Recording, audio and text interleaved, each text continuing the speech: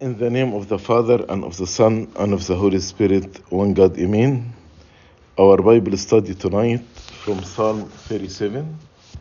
Let me give you introduction, and then we'll take verse by verse. This psalm is 40 verses. We actually study only the first 20 verses, so half of the psalm. Every psalm has a title. The title of this psalm, a Psalm of David, means it was written by David. David wrote it when he was old. As we read in verse 25 in the psalm, I have been young and now am old. So since he said, now I am old, then we know he wrote it in his old age. And according to some scholars, he wrote it 3 years before his departure from this world. The psalm is one of the alphabetical kind. What do you mean by alphabetical? The first letters of the verses follow the Hebrew alphabet. For example, if it is English, the first verse starts with A, second verse B, third verse C, and so on. But it follows the Hebrew, not the English, Hebrew alphabet. And this psalm actually is not a prayer. He is not speaking to God or praising God. Just it is instruction. Just it gives us instruction. So it is a wisdom psalm, a psalm of wisdom, directed not to God but to men. So David is speaking to us. He's not directed to God. To teach us exactly like the book of Proverbs. When you read the book of Proverbs, it gives you instruction.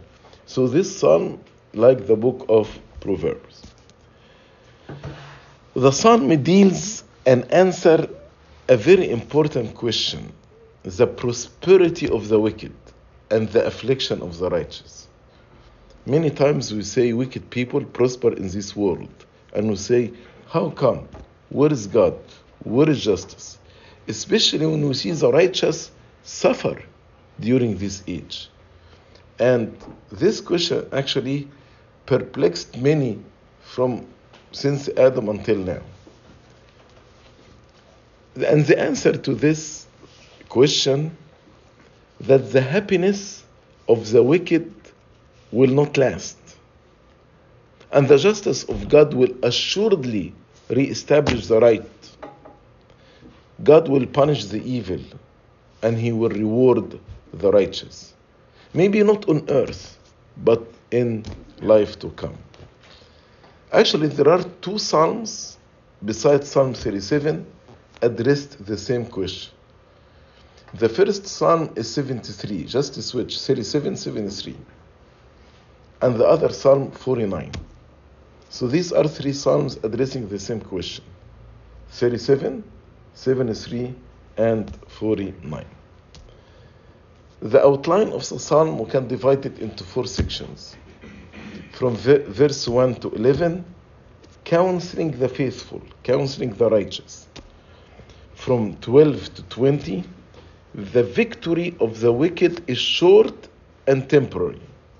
The victory of the wicked is short and temporary. From 21 to 31, the reward of the righteous is unquestionable. This will happen. Then from 32 to 40, the final contrast of the retribution of the wicked and the recompense of the righteous. Right? So let's start from verse 1. We will read verse by verse. From verse 1. Do not fret because of evildoers, nor be envious of the workers of iniquity. So David begins with a warning and advises for time of temptation, when we are tempted to envy the evil workers. He cautions the faithful, the righteous, when they see the wicked prospering, not to be tempted to imitate them or to be angry with God. Why you allow this? As if God is treating us unjustly. I told you Psalm 73. Psalm 73 is written by Asaph, not by David. Asaph himself was bothered by this problem when he saw the prosperity, as you read the beginning of the Psalm 73, wondering why the wicked often experience so much prosperity. So, if we allow ourselves to envy the wicked, we shall be tempted to follow their example. As we read in Proverbs 24 and verse 1, do not be envious of evil men, nor desire to be with them. Do not be envious of evil men, nor desire to be with them. It is unwise to envy them. Their position is not worthy or enviable. So don't envy them. We ought to be content. It is not wise to envy anyone, godly or ungodly. St. Augustine said in his commentary on verse 1, he said, this what disturbs you who are a Christian? He's saying, is this what disturbs you who are Christian? That you see men of bad lives prospering and surrounded with abundance of things like these? You see them sound in health, distinguished with proud honor, and your heart says that there is no divine judgment, that all things are carried to and from by accident and blown about in disorderly and irregular motions. For if God, you say, regarded human affair, would his iniquity flourish and my innocence suffer?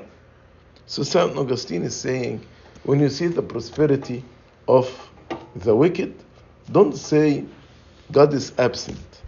Everything happen on earth here is just random. Because me as innocent, I suffer, and the wicked, they are flourish. When you study Psalm 37 and Psalm 73, you will find that both David and Asaph came to the right answer, which is the prosperity experienced by the wicked only temporary. Temporary. That's why in verse 2, he gives the answer.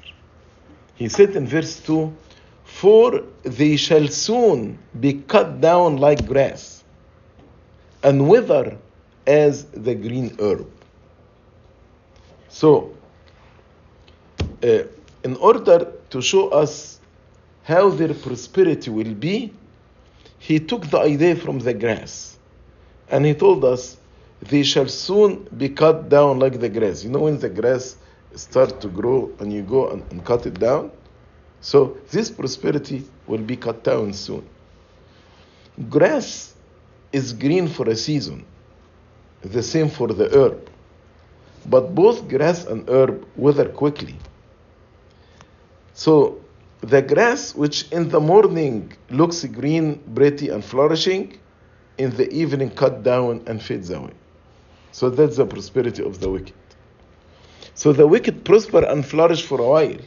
Then they perish with all their honor, their riches, and their health, and their wealth. Their happiness is very short-lived one. And therefore, it does not need to be envied, to envy them, or fretted at. The wicked may enjoy many and prosperous years here on earth, but these are nothing compared to the lengthy, everlasting happiness of the just in heaven. No doubt, if we compare time on earth here with eternity, here, how long are we going to live? 90? 100? The longest triumph that the wicked ever enjoy here on earth will be 90, 100 years. But if you compare this with the eternity, everlasting, it's nothing. So it is just a brief time and is soon gone if you compared it with eternity. Nowadays, I'm speaking about right now, maybe some of us are bothered to see how much attention is paid in today's culture to people who stand for all the wrong things. Homosexuality, transgenderism, abortion, etc. And it might be hard when we see all this evil and wickedness around us. But at the same time, remember that you are the salt of the earth and the light of the world. So you need to shine in the midst of this tasteless and dark world. We cannot let the negative forces around us cause us to live in anger and wrath, to be angry. How they do this? How they do this? Remember your calling. You are the salt of the earth. You are the light of the world. So instead, we must rely on God to have the ultimate say about evildoers. God will make the decision, ultimate say about the evildoers.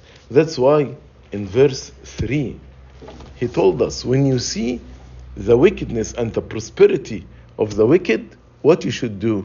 Verse 3, trust in the Lord. Don't doubt the Lord. Don't say there is no divine justice. Trust in the Lord and do good. Do what's right. You are salt and light of the world. Dwell in the land and feed on his faithfulness. Dwell in the land and feed on his faithfulness. So, David's advice to the faithful is to remain in the land. Which land? The land of the promise. God promised us with eternal life. Dwell in this land and feed on his faithfulness. Don't doubt his faithfulness. Remember that God is faithful in his promises, and depend on his promises for your protection and support. So, you will not find satisfaction except in God.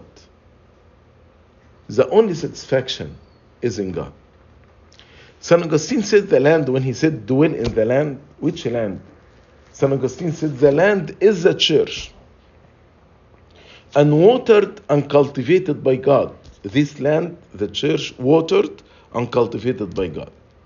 And he said, there are many do good works. Many people do good works.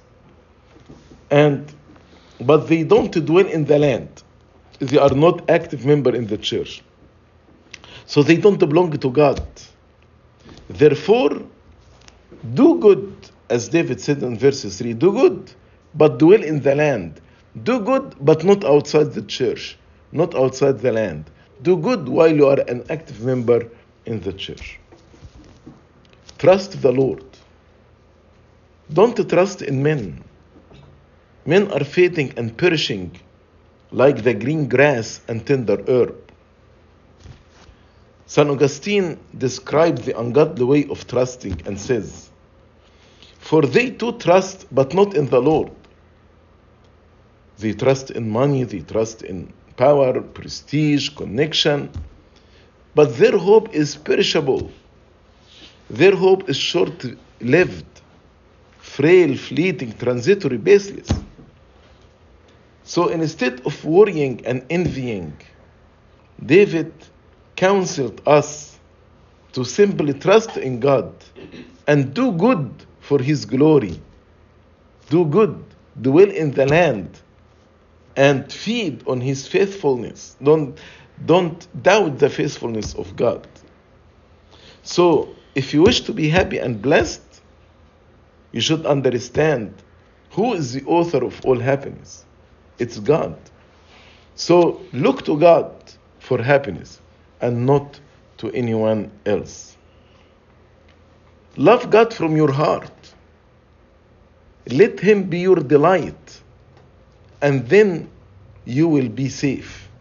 As we read in verse 4, Delight yourself in the Lord, and he shall give you the desires of your heart. Delight yourself also in the Lord, and he shall give you the desires of your heart. So, when you delight in the Lord, God will give you the desires of your heart. But I want you to see the order. He said, delight first in the Lord, then God will give you the desires of your heart.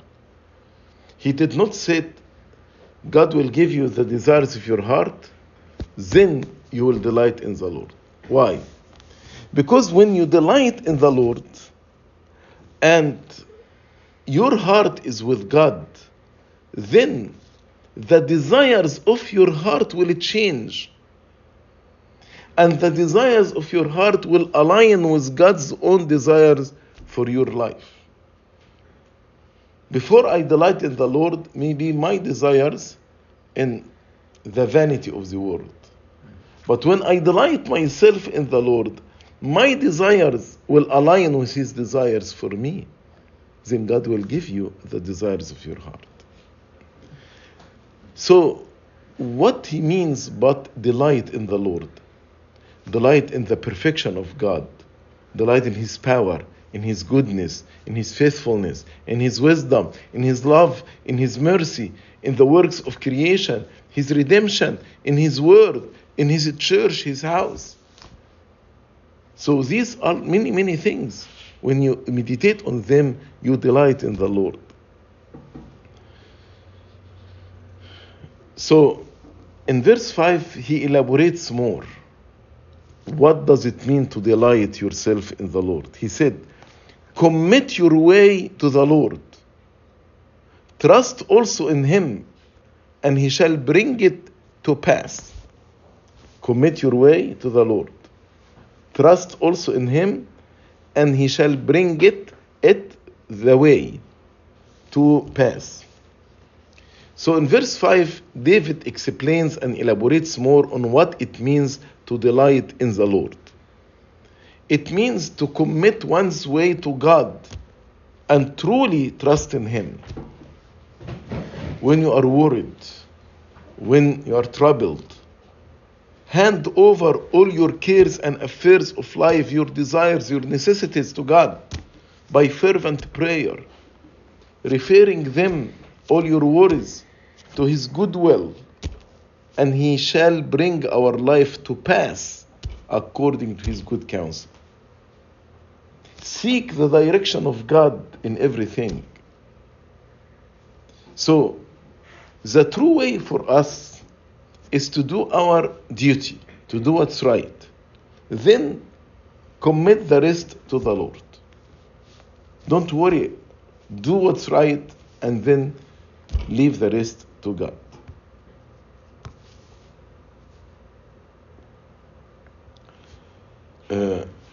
Verse 6. God, he shall bring forth your righteousness as the light, and your justice as the noonday.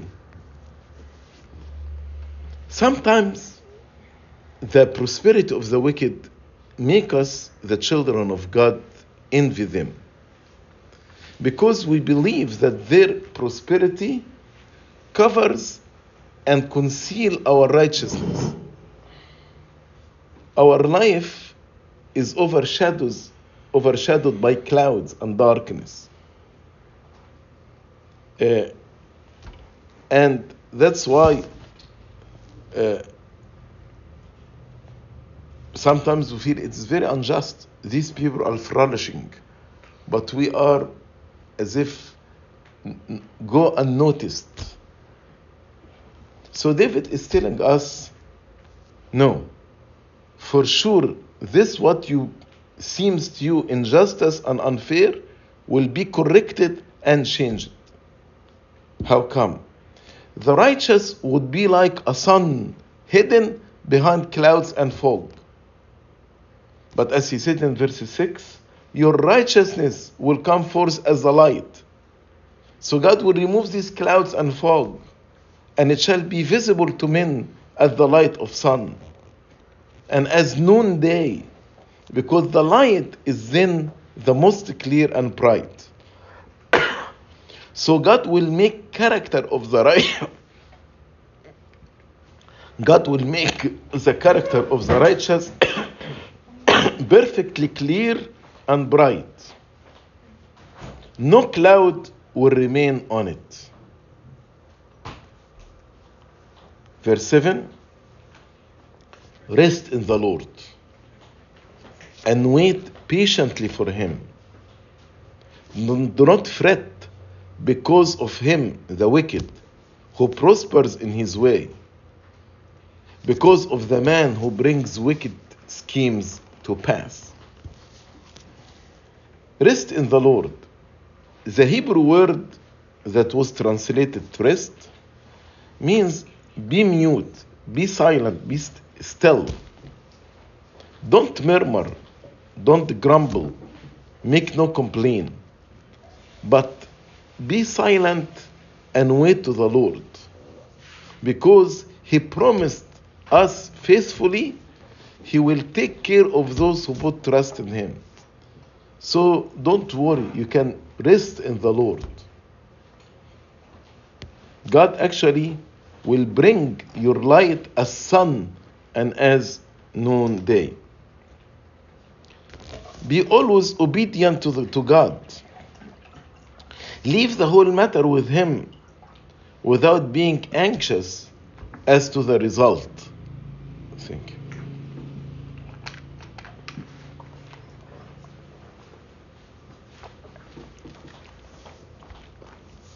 Pray to God constantly, lest the idea of seeing the unjust man successful in the world may tempt you and lead you to injustice.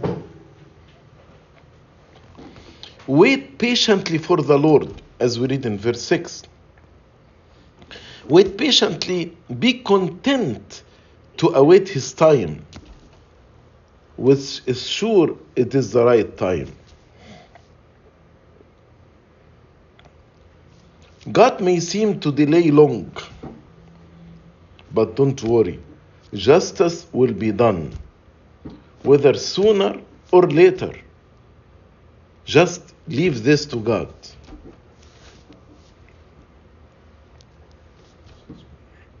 Sorry, it was verse 7, not verse 6. Rest in the Lord and wait patiently for him. Don't fret because of him who prospers in his way, because of the man who brings wicked schemes to pass. Verse 8, cease from anger and forsake wrath. Do not fret. It only causes harm. When you are angry, it will harm you. It will not harm the wicked person. It will harm you. So verse 8 is a repetition and explanation like verse 1. And throughout the whole psalm, the same idea is frequently repeated. Why? To explain it more clearly and also to fix this idea firmly on our memory. Don't be angry, don't fret the wicked. So he's advising the faithful to not allow the mind to be driven with envious, fretful, wrathful, murmuring feeling against God, because God is patient with the wicked. This feeling accomplished nothing except harming you. So we should know that the supreme direction belongs to God.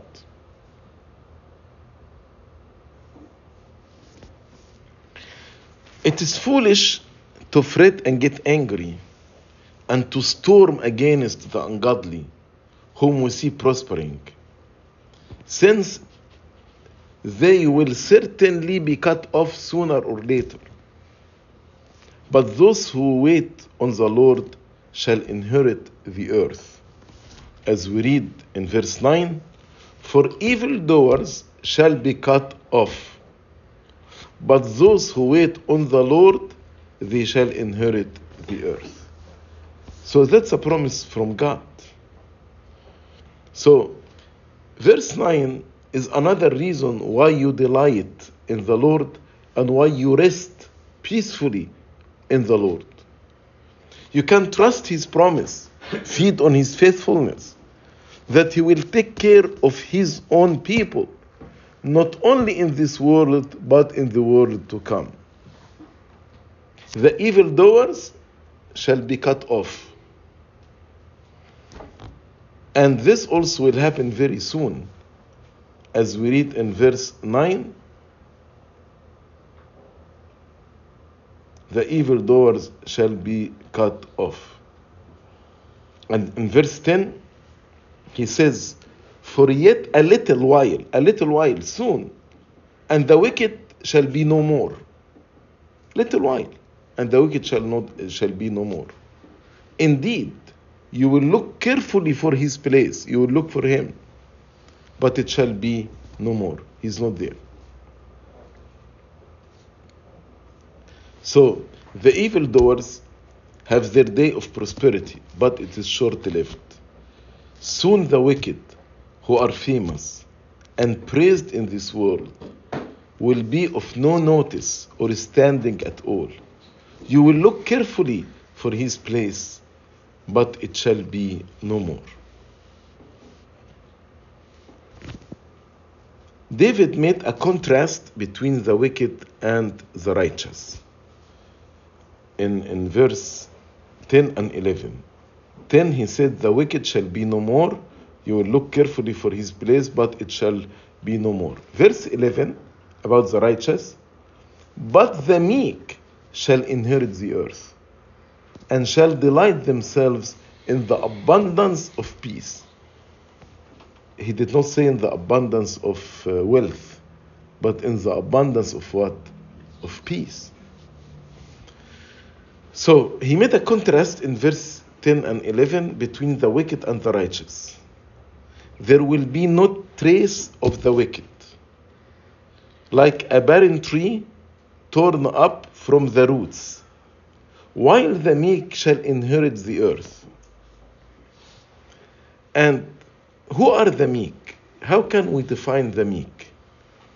The meek are those who choose the way of faith with perseverance. They don't trust in pleasures, but they trust in God. So even if the meek suffer, their consolation will be much more than their tribulation, the abundance of peace. They will have peace. So even in the midst of the suffering, they will have abundance of peace.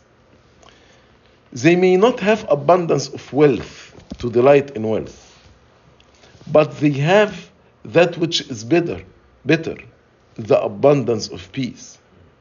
That peace which the world cannot give. The Lord said, my peace I give to you. My peace I leave with you, not as the world gives.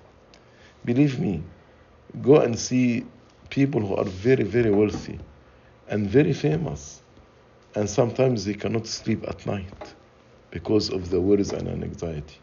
And maybe a very poor person, but godly person, has peace. Which is better, all the wealth of the world or just having abundance of peace? Jesus taught us in the Sermon of the Mountain, blessed are the meek, for they shall inherit the earth. The same that we read in verse 11, the meek inherit the earth. Which earth? St. Augustine said, the land is the one of which we have often spoken, is Holy Jerusalem. So the earth here is not this earth, but the Holy Jerusalem. As we read, I saw in the book of Revelation, I saw a new heaven and a new earth. So shall inherit the earth, they shall inherit the Holy Jerusalem. The Holy Jerusalem, which will live forever with God and on God. Verse 12. The wicked plots against the just and gnashes at him with his teeth. So earlier in the Psalm, David contrasted the fate of the righteous with the fate of the wicked. Wicked will be cut off. the righteous will flourish. Now, in verse 12 to verse 20, David considered the inevitable conflict between the righteous and the wicked. How the wicked, without any reason, plots against the just. Their gnashing of teeth shows the depth of their anger and hatred toward us. These plots have been since the creation of men by the wicked against the righteous. That's why Cain killed Abel. What did Abel do? Nothing. But that's how the wicked gnashes their teeth against the just. The Lord told us, if the world hates you, you know that it hated me before it hated you. So the wicked, used by Satan, the devil, they use every possible way to plot against the true believer, to make the true believer fall into the snares of sin. And if he fails, he gnashes at him his teeth. That's why St. Peter said about the devil, he is like a roaring lion, seeking whom he may devour. Since Cain killed Abel in the old, St. Stephen was stoned to death by the Jews. And until the second coming of the Lord Jesus Christ, the true believers have been and will be persecuted, but yet will never be forsaken by God. And the plotting and gnashing of teeth of the wicked, they accomplish nothing against the Lord and his people. At the end, what they can do, just kill the body, but they cannot hurt or harm our soul or our spirit.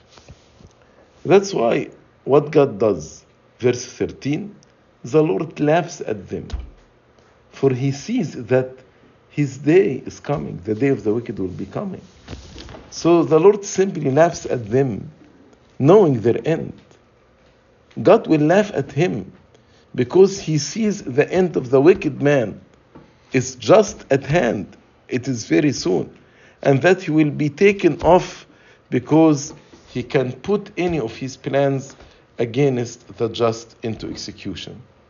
He cannot harm our souls. He cannot harm our spirit. St. Augustine said, he seems indeed full of wrath, while ignorant of the morrow. The wicked is full of wrath against us. But the wicked is ignorant of the morrow. What in store for him? He is threatening the just, but the Lord beholds and foresees his day. What day? The day in which he will render to every man according to his works.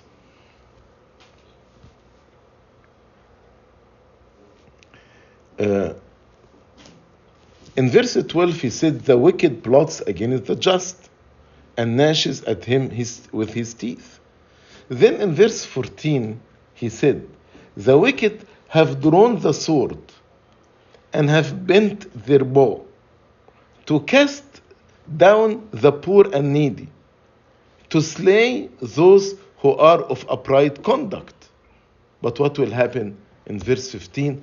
Their sword shall enter their own heart, and their bows shall be broken. So what they are planning against us, it will hurt them. It will turn on them, not on us. So David here explains what he mentioned in verse 12 about the planning and the conspiracy of the wicked. The wicked prepared themselves with a full purpose to destroy the righteous. They don't use one weapon. They have the other weapon, sword and bow. 2 weapons. So the wicked stand with drawn swords and bended bow, waiting to shoot with the arrow and to slay with the sword the just man, to cast down the poor and needy, Who are the poor and needy? Poor and needy in temporal and spiritual sense. So poor and needy can be literally or spiritually.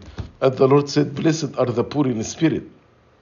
So they want to cause them to fall into sin or some adversity. So the poor and needy are the godly ones. From their gentleness of their spirit are not able to defend themselves. And in the Beatitudes, Matthew chapter 5, we know that the poverty of the spirit should be our purpose. Blessed are the poor in the spirit, for theirs is the kingdom of heaven. And our Lord Jesus Christ, who was meek and lowly, was persecuted by cruel enemies, armed with all manner of weapons to kill him. When you read the Gospels, you can see how they planned to kill the Lord Jesus Christ. But we ought to watch and notice how the enemies of the godly people are doubly armed to learn how true were our Lord's words when he told us, if the world hates you, you know that it hated me before it hated you. If you were of the world would love its own. Yet because you are not of the world, but I chose you out of the world, therefore the world hates you. Don't be surprised when you find the world hates you. You are not of this world. And as he hated Jesus Christ himself, the world will hate us. But we know that the wicked are after blood and after our life. This is what will satisfy them. However, regardless of their attempts, God will protect his own. And their sword shall enter their own heart, and their bows will be broken. Their efforts will be fruitless, and their attempts will be in vain. The wickedness they have planned for others shall fall upon them. Read the Bible. You know, this wicked man, Haman, who planned to kill Mordechai in the book of Esther. And what happened? He prepared a huge cross that Mordechai will be crucified on this cross. But at the end of the story, Haman was hanged upon the gallows, this cross that he built for Mordechai. And many times what happened with Haman is the same case. Saul, King Saul, sought to kill David. And at the end, Saul fell on his own sword. The sword that he directed to David, he was killed by his own sword. So their sword, sometimes like the martyrs, yes, may reach our body. And it pierces our body and kills us. But our hearts and our souls and our spirits will remain unharmed. So, why then would the righteous fret at the prosperity of the wicked? When they are ruining themselves, while they imagine they are hurting the godly, we should not envy them or we should not fret them. Verse 16.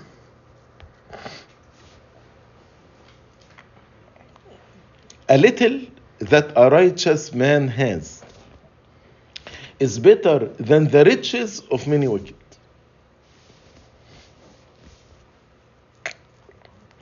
So, since whatever the wicked has will not last, the little that a righteous man has is better than all that the wicked possess.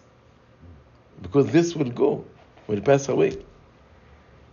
A small income will be of more value to the just man than a great fortune to the sinner.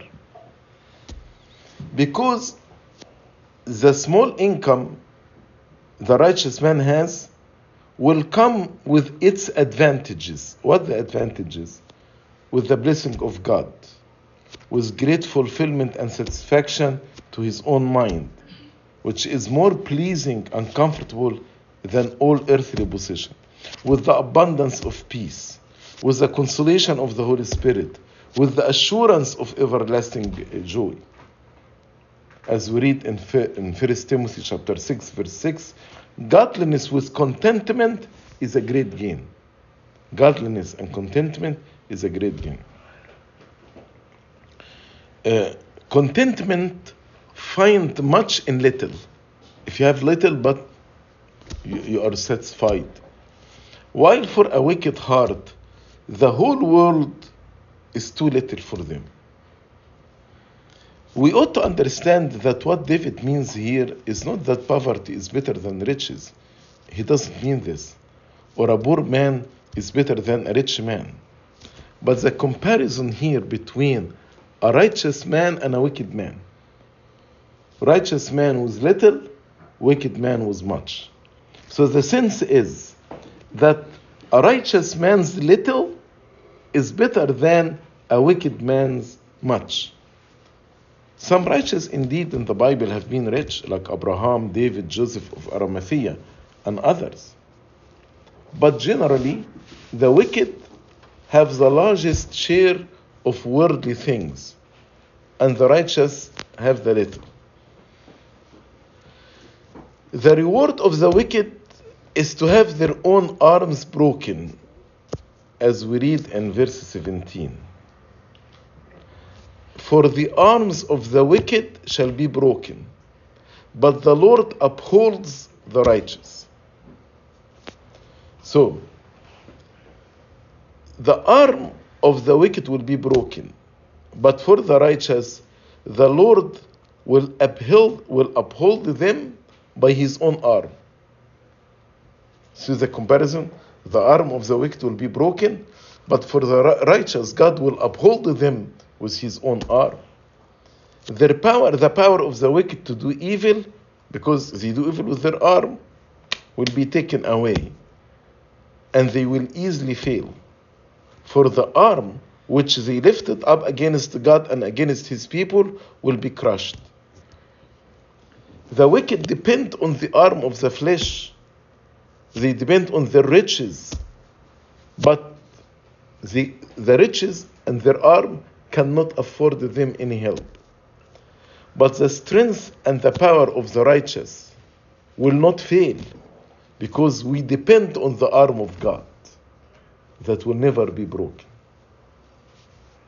Verse 18, the Lord knows the days of the upright, and their inheritance shall be forever. What does it mean that the Lord knows the days of upright? It means God approves of their lives, approve our work, what we did, our deeds, what we do, and bless them. And therefore our days will be lengthened. Lengthened the day of peace. And their inheritance shall be protected forever. That's why he said, and their inheritance shall be forever. God knows the days of upright mean. God knows our condition, knows everything we do. And God also knows everything will happen to us. He knows the danger that we will be exposed to. He knows our fears. He knows our suffering from the wicked people. Therefore, God is watching over us and protecting us from all the plans and attempts of their enemies. Believe me, many plans are planned for us, and God removed it even without us knowing it. So, the apparent reward of the wicked is temporary and passing, but the inheritance of the righteous is eternal. Verse 19, they shall not be ashamed in the evil time, and in the days of famine they shall be satisfied. The word ashamed means they will not be disappointed. So adversities and troubles will come, but deliverance will come also. The righteous people are never exempt from trouble. So we will see trouble. But they will not be disappointed when they are called to take their share of the trouble. But rather, they will cast themselves again upon God. And we will find our expectation that God will arise and will actually deliver us. So their confidence in God will never be ashamed. God can even find a way to provide his own what others have nothing. He opened a road in the middle of the Red Sea. He moved mountain during the time of Saint Abraham. So God will find a way to provide for his own when others have nothing. Even in the days of famine, it may be understood figuratively. A famine, either literal famine or famine of hearing the word of the Lord, as we read in the book of Amos, or literally a proper famine of bread and water. But God will provide for them. He provided for Elijah during the 3 years of famine through the widow. And God will not let his people down during the time of famine. So all these are more reasons not to envy or fret the wicked in their prosperity, because their prosperity is just temporary. Verse 20, which is the last verse in our Bible study today. For the wicked shall perish, and the enemies of the Lord, like the splendor of the meadows, shall vanish. Into smoke they shall vanish away. So, the word perish here in verse 20 will be relevant to any form of destruction. And many scholars interpret the word perish about the last day, the day of judgment. The enemies of the Lord means also the enemies of the people of God, because his people's enemy are his enemies. Do you remember when God appeared to St. Paul before his conversion? He did not tell him, why you persecute the Christian. He told him, why do you persecute me? So nothing touches the Lord's people that does not touch him. Whoever touches us, as if he is touching God. As we read in Acts chapter 9, the Lord confronted Saul of Tarsus, Saul, Saul, why are you persecuting me? The wicked will vanish away, like the beautiful flowers of the field, the meadows. And like smoke, they will vanish away. As we read in Revelation chapter 14, verse 11, and the smoke of their torment ascend forever and ever. So smoke can be understood either like smoke vanish away, or how their punishment and the smoke of their punishment will be forever and ever, as we read it in Revelation chapter 14 and verse 11.